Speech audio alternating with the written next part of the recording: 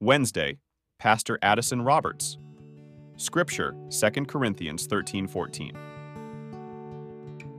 When Paul signs off on his letter to the Corinthians, he blesses his readers and puts God the Father, Son, and Holy Spirit on equal footing.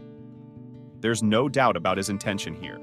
The Holy Spirit is God, just like the Father is God, and just like the Son is God.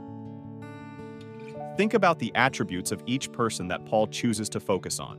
The grace of Jesus, the love of God, the fellowship of the Holy Spirit. The Holy Spirit is our ever-present companion. He is with us.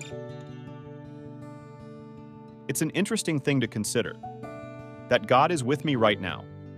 For me, it's easier to see God as absent and siloed off into those areas where he most neatly fits.